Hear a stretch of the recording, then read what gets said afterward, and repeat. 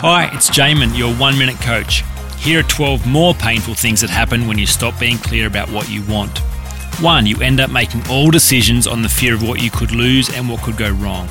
2. You become boring.